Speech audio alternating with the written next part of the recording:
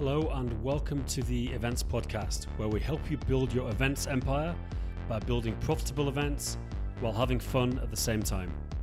So we've had a bit of a break over the summer, really since the start of the year.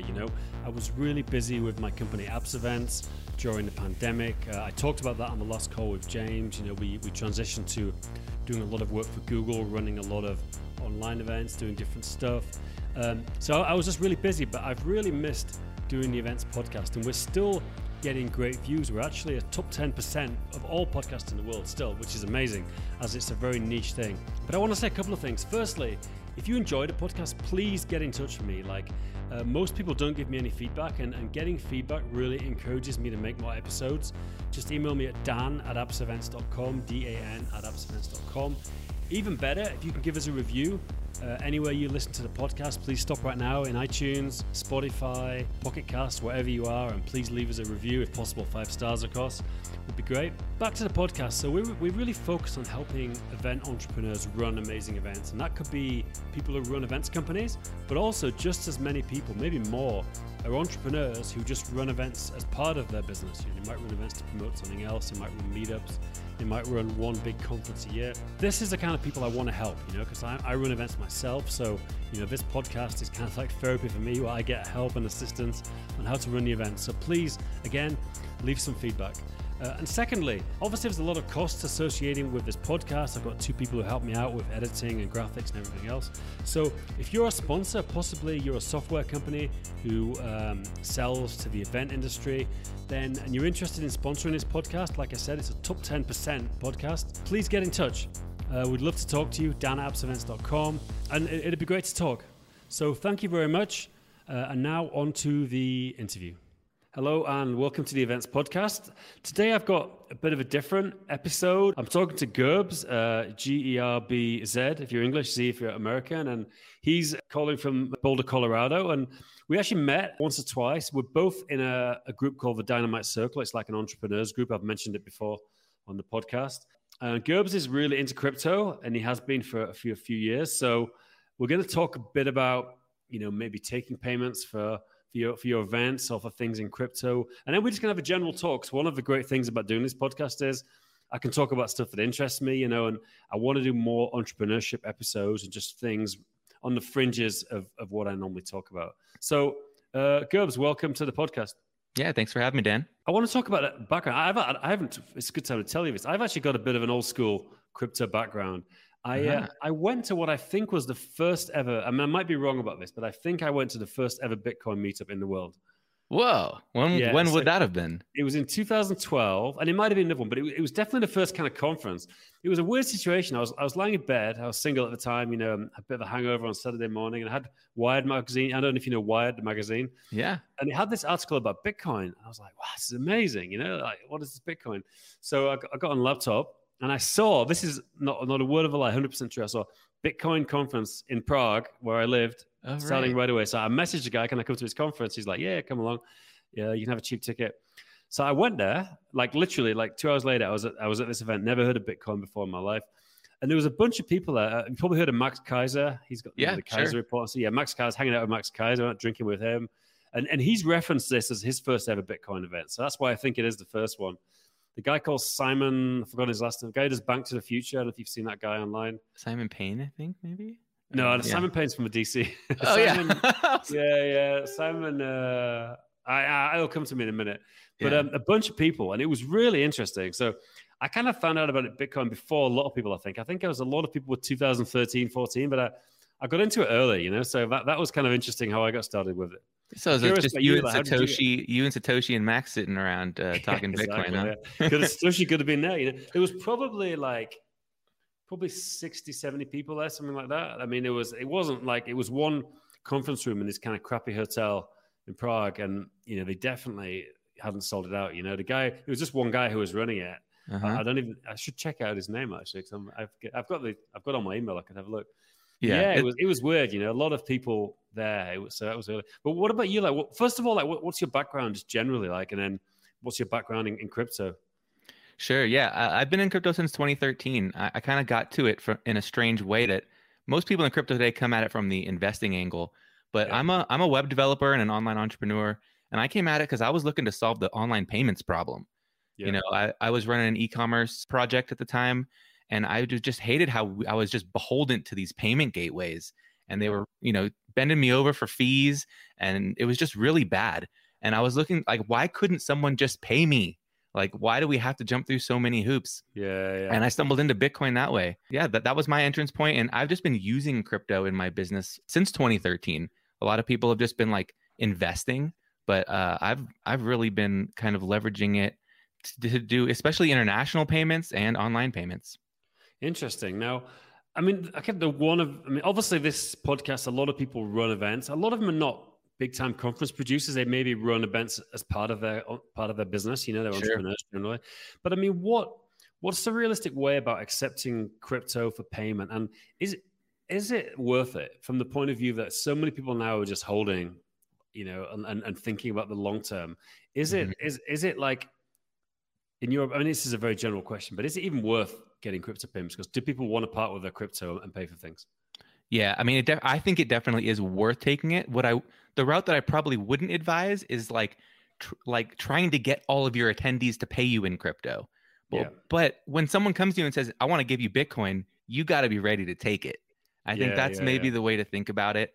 Even Dan's been, from TMBA, he's been telling me forever, I've been wanting to accept Bitcoin. If I only accepted Bitcoin for your ticket back in 2015 and 16 and 17 and 18, then I'd be rich today. And even to this day, they're still not set up. I just paid them with my credit card. There's a few of like the Bitcoin. I mean, you probably know Seals and the DCs. A couple of guys like that, the Bitcoin developer types who are quite keen to transact in Bitcoin and crypto. That's definitely. But I mean, do you think? So you think there is like a subset of people that would, if you put it on there, they will pay you in crypto? There absolutely is. I mean, the way I see it is, my money is in crypto. It's in Bitcoin. And if I need to spend any of it, it's actually a pain in the butt for me to convert it back into dollars to pay you. So there's definitely people out there who have Bitcoin and want to spend it.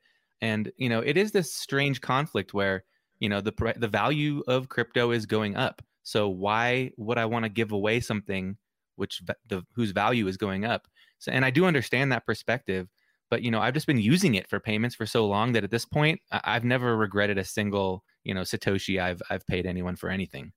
Good. And do you have any gateways or anything? What's a good way to start taking crypto? Like any tips for specific services to use if people want to do that? Yeah, I've got a couple. I mean, the payment gateway that I like these days it's called Coinbase Commerce. Crypto people usually cringe when the word Coinbase comes up because they think Coinbase is like out to get them. But quite honestly, Coinbase Commerce is a great tool, and the reason I recommended it is it's a tool where you hold your private keys. So most crypto gateways and most payment providers in the crypto space, they route all the payments through them and through their system, and they don't give you the private keys. And if you want, you can withdraw the Bitcoin to your wallet, if they allow you to, or if they don't shut down or get hacked. But Coinbase Commerce, you hold the keys. Coinbase doesn't, and you can invoice your customers through it. You can do e-commerce payments. You can set up little widgets that you can pretty easily embed, like in your event site or something. It's a great tool these days for accepting payments directly to a wallet that you control. Right. So you say there's a widget. So that's something a non-technical person could use. It's just like embedded some HTML into a site. Is that right? Absolutely. And I mean, even the easiest thing is, let's say you're holding an event. I mean, if you just have any crypto wallet, you could give a Bitcoin address or an Ethereum address or however the person wants to pay you. If you just have a wallet, you could copy and paste an address and give it to them pretty easily. But if you kind of want the niceties that come with like e-commerce, I think Coinbase Commerce would probably be the way to go with that. Right. Is there any other platforms that have like, obviously, a lot of platforms you can choose PayPal, Stripe, different things like that. Do any have like Bitcoin or other cryptocurrencies as an option in a kind of a payment platform that you know of? Yeah, sure. I mean, even Shopify today, you can integrate Coinbase Commerce as a payment. Oh, really? Within Shopify? Yeah, absolutely. And I mean, the hardcore Bitcoiners, they would all recommend like BTC Pay Server, which is much more technical. But even that, I think, has Shopify integration these days. That would be kind of, there's various ends of the spectrum on kind of security and how much control you want to have over your crypto. Coinbase Commerce kind of falls in the middle. BTC Pay Server is more technical. And then there's even more technical, I think, beyond that. We've probably already lost a few people here. I mean, let's just backtrack a little bit because, because the thing about Bitcoin is, I mean, I would say don't feel worried if you don't understand it. It seems overwhelming because honestly, like I said, I've been interested in crypto for a long time, and I don't understand a lot of things. And I've spent many hours, days researching things, and still don't understand a lot of things. And it is complicated, you know. And I'm relatively technical compared to the average person, so I can understand why people are kind of, they hear things like private keys and straight away it's like, Oh, I'm zoning out. I'm not interested, you know. Yeah, the way I like to think about it, I've been thinking about this a lot actually lately.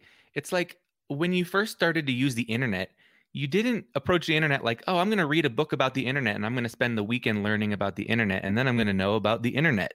Yeah, Like it didn't work like that. It was you started somewhere and then you learned about it for the rest of your life. And it looks like crypto is kind of going similarly. Yeah, so I mean, I was listening to your interview on the TMBA podcast, and you were saying the best way you advise. This is just a general point about people who are interested is just to buy some Bitcoin, and then you'll learn a lot about it just by having it and playing with around with it. Yeah, Bitcoin is definitely the entrance to the crypto rabbit hole, right? Like that's the starting point. The first thing you need is some sort of like, I call it a fiat on ramp. Like somehow you got to convert your smelly old government money into crypto. And so that's why you need like a Coinbase or one of these exchanges. And then once you convert it into crypto, they're still holding onto your crypto for you. And then the next step is to take it to a wallet where you control the keys. And that's where it starts to get complicated, but it's really not. You just need it. It's just a good password is all holding your keys means, is you've got a good password that you've got saved somewhere and you can withdraw your crypto to your own wallet. And that's where there is some technicalities to it, but it's an important technicality. This is like you start to really understand crypto when you just take that step of taking control of it. And I think this is what scares people. And to be honest, I think anyone who's got any crypto, anyone who's interested in crypto, it scares them because, like, obviously private key, you know, like what we're talking about. If you've got your Bitcoin on an exchange, quite often they've got the private key, you don't have it. But if you've got it on a hardware wallet, which can be like a little device, or on a wallet on your computer, which maybe you keep offline, you've got your private key. And the scary thing is if somebody else knows your private key, they can get your Bitcoin, you know?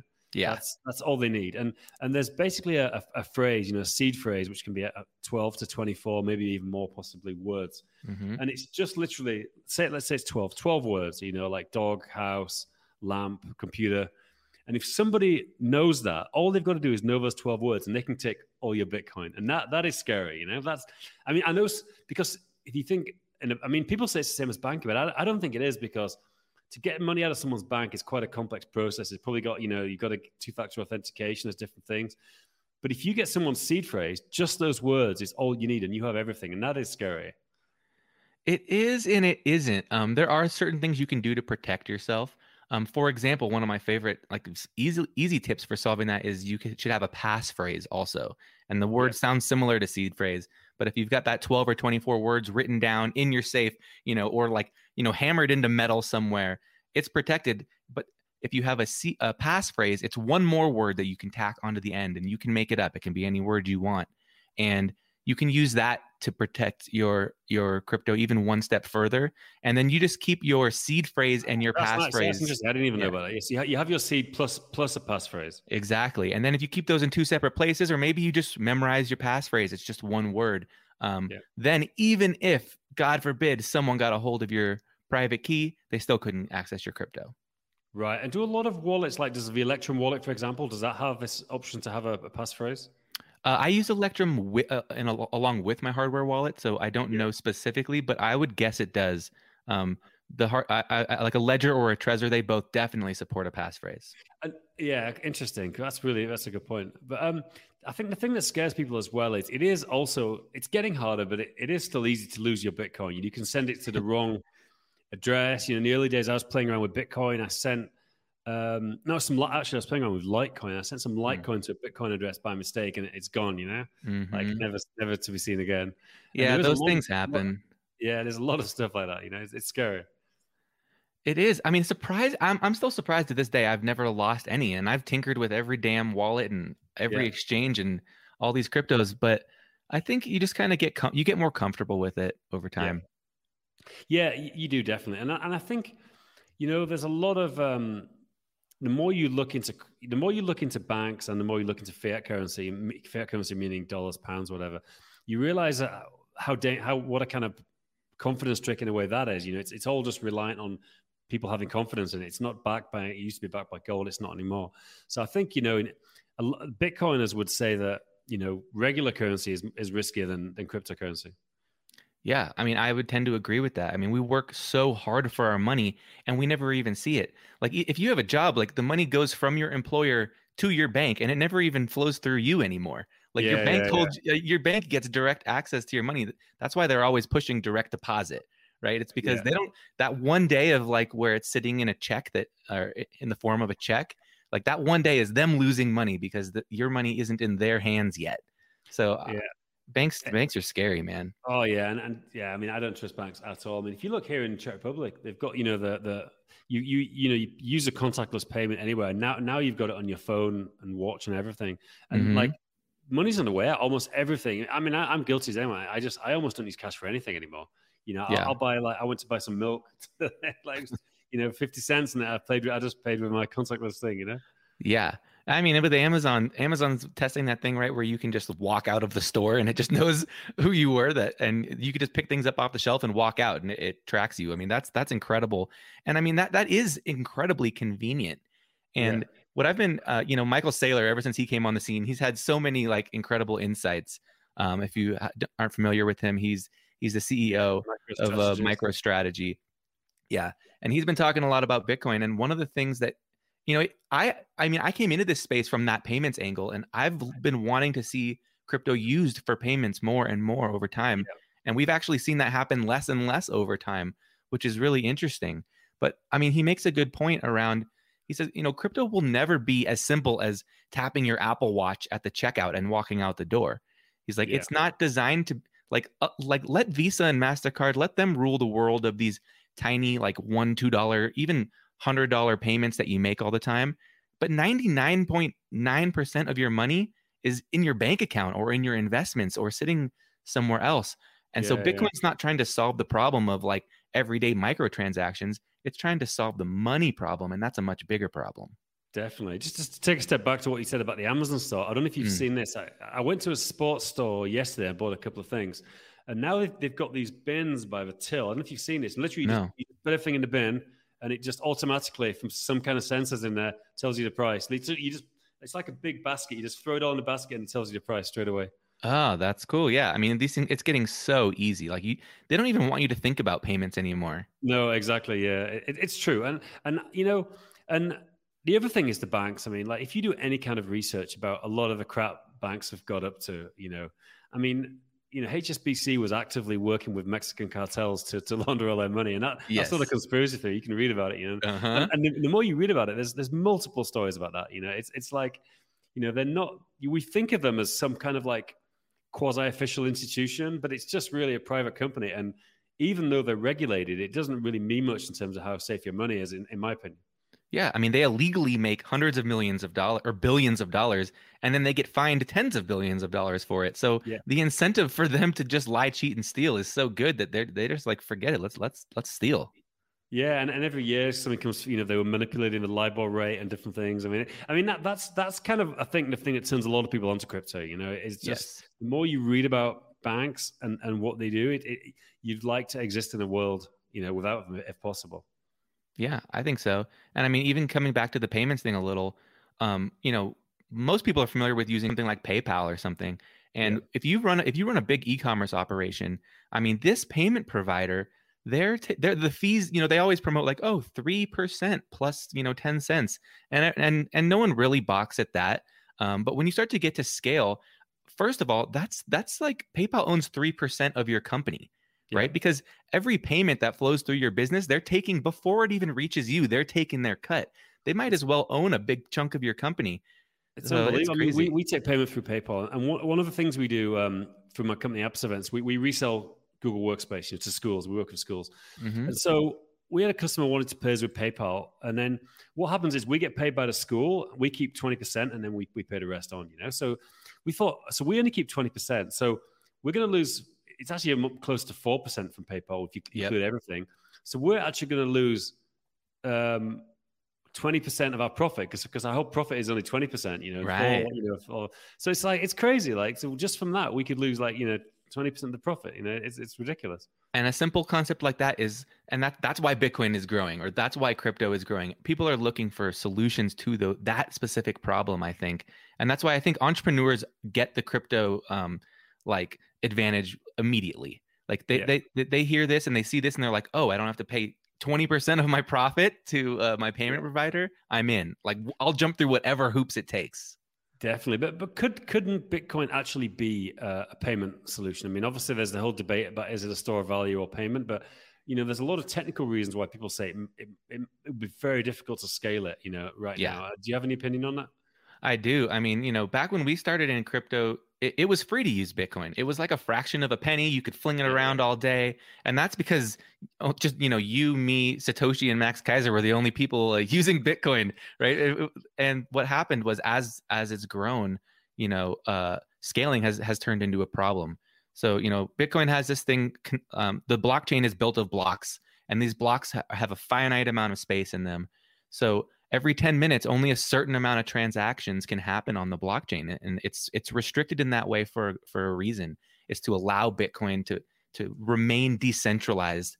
And now that Bitcoin is popular, everyone's using it. These blocks are full. They're overflowing. Yeah. And if you want to get your transaction through on the Bitcoin network, you gotta up your fee. It's like a little auction every 10 minutes to get your transaction onto the chain. And yeah, I mean, now the blocks are full and they've remained full. I mean, there's something weird going on right now, this moment, with everything. It's really easy to use. It's cheap to use Bitcoin right now, but we'll be back full again in no time. And what about the Lightning Network? Like, what's the Lightning Network, and how can that enable payment? And what do you think of it? The Lightning Network so what's happened since the blocks have been full, everyone's looking for the solution now is to use like second layer, third layer, fourth layer solutions. Yeah. Meaning you want to build things on top of Bitcoin where you can do lots of transactions on the side, and then one transaction at the end of the day to sort of settle with the Bitcoin network. Yeah. The Lightning Network is sort of like that. The easy way to think about the Lightning Network is it's sort of like opening a tab at a bar. It's like when you go to the pub, you don't pay for every beer that you get from the bartender. Yeah. You start a tab, and then you can do 20 transactions throughout the night with them, and then or you can do 20 beers throughout the night, and then one transaction at the end of the night to close it out. And the Lightning Network allows for that. Do you think is it viable? Is the Lightning Network something that could make Bitcoin a payment solution? I think it is and it isn't. The thing is, Lightning is very complicated. You think Bitcoin is complicated? Try using Lightning Network, man. Yeah. And I mean, some of these apps that enable Lightning payments, they're custodial apps, meaning these app developers are holding your crypto for you. And that was the whole point of getting into crypto in the first place, was to avoid some of those troubles. So that's why I say it is and it isn't. Like, it's a way to use Bitcoin and for Bitcoin to scale, but it comes with some drawbacks. Definitely. So we'll come back to Bitcoin at the end. I'm keen to get your predictions. I'm going to put you on the spot and see what you think is going to happen to the Bitcoin price as well. It's good if we can look back and see how well. I mean, no one knows. What about the other cryptocurrencies? I mean, that's the thing that freaks people out. Let's say they set up an account on Coinbase or Bitstamp or one of these, and there's just like a million. I think a lot of people think, well, I'll get a bit of Bitcoin, I'll get a bit of Ripple, but I mean, there's I don't know how many currencies are there at the moment. I mean, there's probably thousands or maybe tens of thousands, and a huge percentage of scams, and a huge percentage I think are going to go to zero. But what do you think people should look at what other cryptocurrencies, or how should they think about altcoins, as they call them? Yeah, so I mean, when you're kind of constructing your crypto portfolio, Bitcoin is the very first place to start, and then people usually go into Ethereum.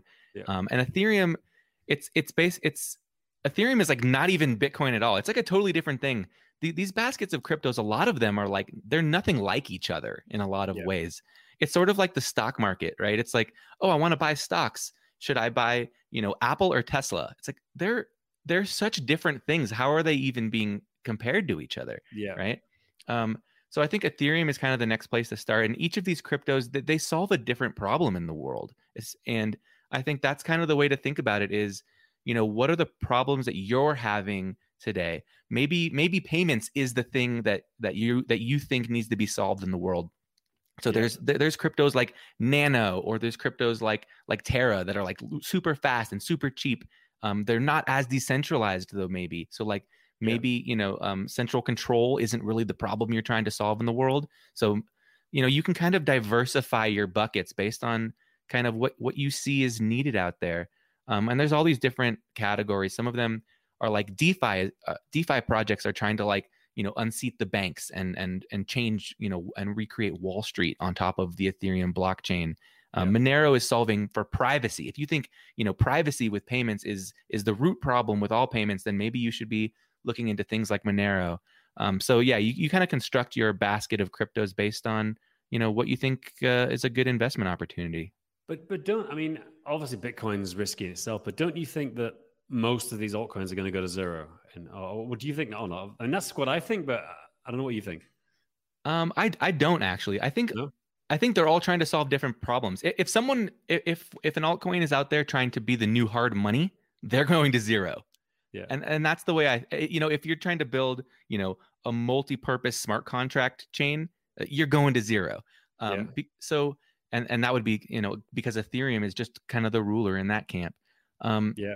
I think, one thing I've been hearing a lot, like there's a lot of people, you'll hear this term like Bitcoin maximalist, which is this idea that like Bitcoin is the one true like currency to rule them all, and there will never like everything else is going to zero. Yeah. And I'm not sure I agree with that. I think it's the one true currency to rule the hard money layer of and solve the hard money problem. But as you know, there's a lot of problems in the world, and I think there will be a lot of cryptocurrencies to solve them. Interesting. I mean, I'm going more towards being a Bitcoin maximalist, to be honest. Uh-huh. I didn't used to be, but I don't know. I mean, who knows? But I think there's so many. Okay, I think some will survive, but I mean, let's say there's like privacy. I mean, I don't know. There's Pirate Chain. There's obviously Monero. There's probably 100 others. Yep. Like, they can't all succeed. Like No. one might succeed. So, okay, maybe Monero succeeds, but I think the rest are going to go to zero. I could be wrong, but that's how I see it. Yeah, and I mean, and the Bitcoin maximalists will say, if the Monero technology is sound and if this gains amazing traction, then we can integrate these privacy features into Bitcoin in the future. But what we've seen is, Bitcoin is sort of calcifying. Like there's no way Bitcoin's adding any more features ever at this point. Yeah. Like they're trying to remove features, I think. So I just don't see that as being the route forward. And things like privacy, for example, I mean, it could happen maybe on a layer 2 or a layer 3. And quite honestly, are these not new altcoins? Like and this a Bitcoin maximalist would argue this to the death, but is Lightning in a lot of ways not another altcoin? Like you're moving LBTC on top of the Litecoin network. It's complicated, but it's not Bitcoin. Yeah. Yeah, it's fascinating. I want to come back to like I'm curious, if you don't mind, what do you think? What's your price prediction? Let's say end of this year. So we're recording this in August 2021. The prices, I haven't looked at it, 38,000 maybe, or 39,000. Yeah, but I think I saw 39 this morning. Yep. What do you think is going to happen? And you can give us some context if you want. I mean, you talk about the halvings and how you see it. I mean, and what? Okay, answer that, and then I've got another question. Oh man, but you threw the thing. You can talk about halvings. I could talk about that for all day.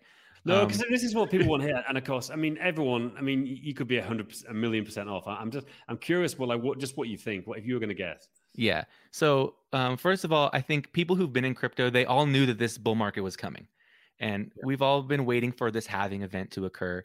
I think it happened in like May of last year, and then kind of within 6 months of that, we started to get the uptick. And I think somewhere around 6 months ago or so, we broke above last cycle's all-time high, which was around 20,000. Yeah. And that was if we didn't have confirmation already that we were in this new bull market and that then that was it. So we broke above 20K. And my prediction all along has been somewhere we're going to 6 figures, and it's somewhere either around, we're going to top out either above 100K or 250K, depending on how emotionally extreme the invert goes kind of towards the end of the cycle. We have had, I think one thing that happened this cycle too was there was a lot of muscle memory from the 2017, 2018 days. in 2017, 18, we had this amazing, strong bull market, and everyone was learning about crypto while trying to figure out how to make money in it. Yeah.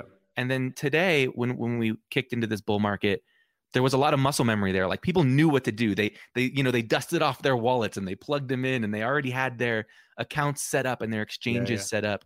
So I think we went a lot higher, a lot faster this cycle. And I think what happened is we kind of like it was just too hot too fast. So we needed a cool down. And I think there was someone out there just started and there was a lot of whales that were selling kind of when we started to hit that 60K range. We actually Bitcoin topped out at the $1 trillion mark. If you draw a line on the chart where Bitcoin meets $1 trillion, we broke above it, and then we just kind of bounced around on that $1 trillion number, and we struggled to really break free of it and go higher. So we've kind of been through a little correction for the last couple of months, but we're going to start to really regain momentum here, I think. And sometime I would say before the end of the year, we're going to be at 100K. And I wouldn't be surprised to see us have this kind of emotionally bent run to even 250K at the very end of this thing. The thing is, it's just like that would just, I mean, I hope you're right, but I just don't know, because I read somewhere that if Bitcoin gets to $150,000, half of the 400 richest people in the world will be Bitcoin holders at that point. Which is like, I mean, that would be like a different world we'd live in, like if that really is true. But it's, I never predicted it would have gone anything like this. I thought it might have gone to 1,000 if you'd have asked me back in 2013, maybe 1,000, So, but do you think so? But what probability would you put on that? Like, what probability would you say it's going to go to zero, and what probability would you say we could be in like a bear market now? So this was, the third halving event that's occurred. Yeah. Every time within 6 months of the halving, we've gone into this bull market mode. Plan B has constructed this stock to flow model, which is used quite often. And quite frankly, my predictions are based roughly on that model. And it basically shows how as Bitcoins are released into the world, which kind of increases the supply of Bitcoin, which is going to be fixed at 21 million. But as that number as the issuance schedule of new Bitcoins gets cut in half, the price just continues to go up. And he's modeled that, and so far we've followed it to a T. So yeah, I mean I definitely look at that, but it can be busted. So there's this big cycle or this big theory right now. People call it like the Bitcoin super cycle theory. And the idea is that we've broken free of this previous stock to flow model that we used to have. Bitcoin has matured. These halving events are not going to really have as much of an impact as they used to have. And maybe now we just start to have kind of more like smaller, tighter bull and bear markets, as opposed to this monster 4-year cycle that we've been When's the next halving through. scheduled for, like, roughly? Do the people know when it's coming? Sure. Yeah. 2024. 2024. Okay. I believe, because I think so May. So if the last halving was May of last year, that was 2020. So yeah, 2024 should be the next one. Cool. And do you see any possibility it's going to go to zero? I mean, in your opinion? Oh, zero? No way, man. Cat's out of the bag. Yeah. No putting it back in. Not even that another cryptocurrency could take over from Bitcoin, and it could be another one. Let's put it this way, Dan. Is the internet going to go to zero? Is there going to be a new internet that takes over the internet, and the internet's going to zero? It's unlikely at this point, but yeah. And there's just one funny thing about that is the other day I was at an electronics store, and I had to do this like return, and in order for this return to go through, they had to do a fax. Yeah, they had to fax another store. And I was like, I'm standing here in front of you. Can't we just call them real quick and get this over with so I don't have to wait? They're like, sorry, this is our procedure. So even though we have the phone, even though we have email, even though we have live streaming video now, the fax machine hasn't even gone away yet. So is there a chance that Bitcoin could go away? Hell no. Interesting. Yeah. I mean, that's America, like it always, I mean, like here, for example, checks don't even exist, but in America, it's completely normal to get paid by checks, which is like a crazy outdated. It's crazy. And banks, I think the banks, like, they hold on to your money for so long, Yeah. For the check to clear. But I mean, it always amazes me how, people think the US is the most advanced economy, and it is in a lot of ways, but not in terms of a lot of things like that, I know. Yeah, that's super interesting. What about okay? So I think let's take takeaways from this. I think definitely people should look at doing looking at taking crypto payments, even if, like you said, they just put a wallet address on their website, and if no one uses it, no one uses it. But it's like you might as well put a trial balloon and see if there's some interest. I think so too. And I mean, another huge benefit to doing that is, you'll hear that one of the best strategies for investing in Bitcoin is to dollar cost average. I mean, in fact, it's the best strategy to invest in anything, quite frankly. And the reason is timing the market is really, really hard. Like even people who spend all day, every day trying to time the market fail, 51% of the time or 49% of the time. So if you just accept payment in Bitcoin, like here and there and throughout the year, and maybe from some of your attendees, just kind of whenever, it's sort of this way of dollar cost averaging into your Bitcoin investment without trying to time the market. And I think that's a good, like anyone who's getting into crypto from this e-commerce perspective, I think that's kind of a beautiful angle on it. Definitely. Well, man, that was really interesting. Thanks very much for talking. I know you've got a website where you help people with crypto and stuff. Like, what's your website and what are you doing? What's your business? Yeah, I do. The site is bitlift.com. And we actually just launched the BitLift podcast this week. So that's been really exciting. I've been writing about crypto for all through this kind of bull market cycle. But man, writing is just so painful. And I kind of stumbled into the idea that, hey, maybe I could just talk about it and kind of solve the same problem there.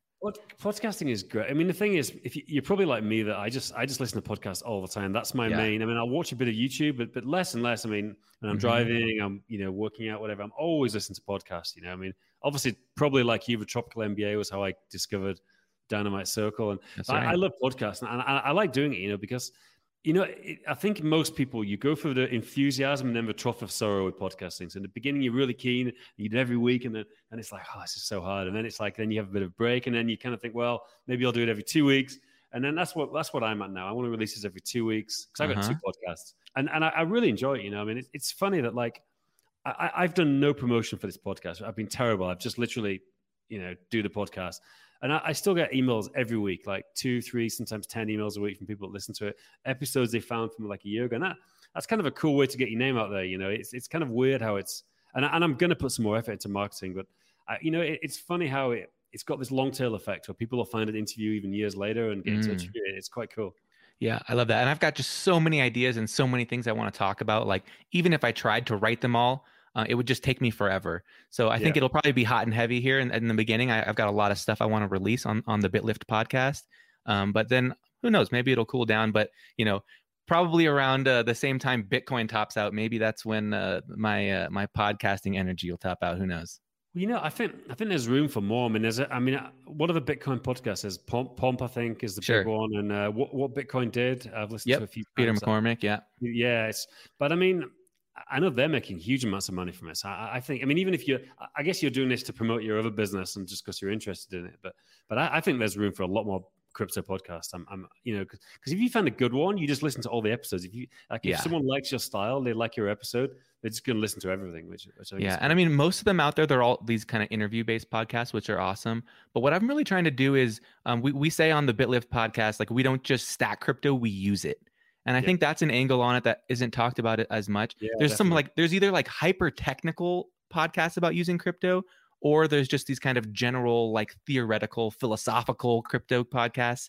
I want to be kind of somewhere in the middle where I'm helping real people just use the damn thing and try to make some money and try to solve some of their problems. Definitely. Well, I really appreciate you coming on, GERBZ. Check out bitlift.com, I guess. Is that the domain? That's the one. Yeah, check it out and check out the podcast. So thank you very much. Cool. Thanks, Dan.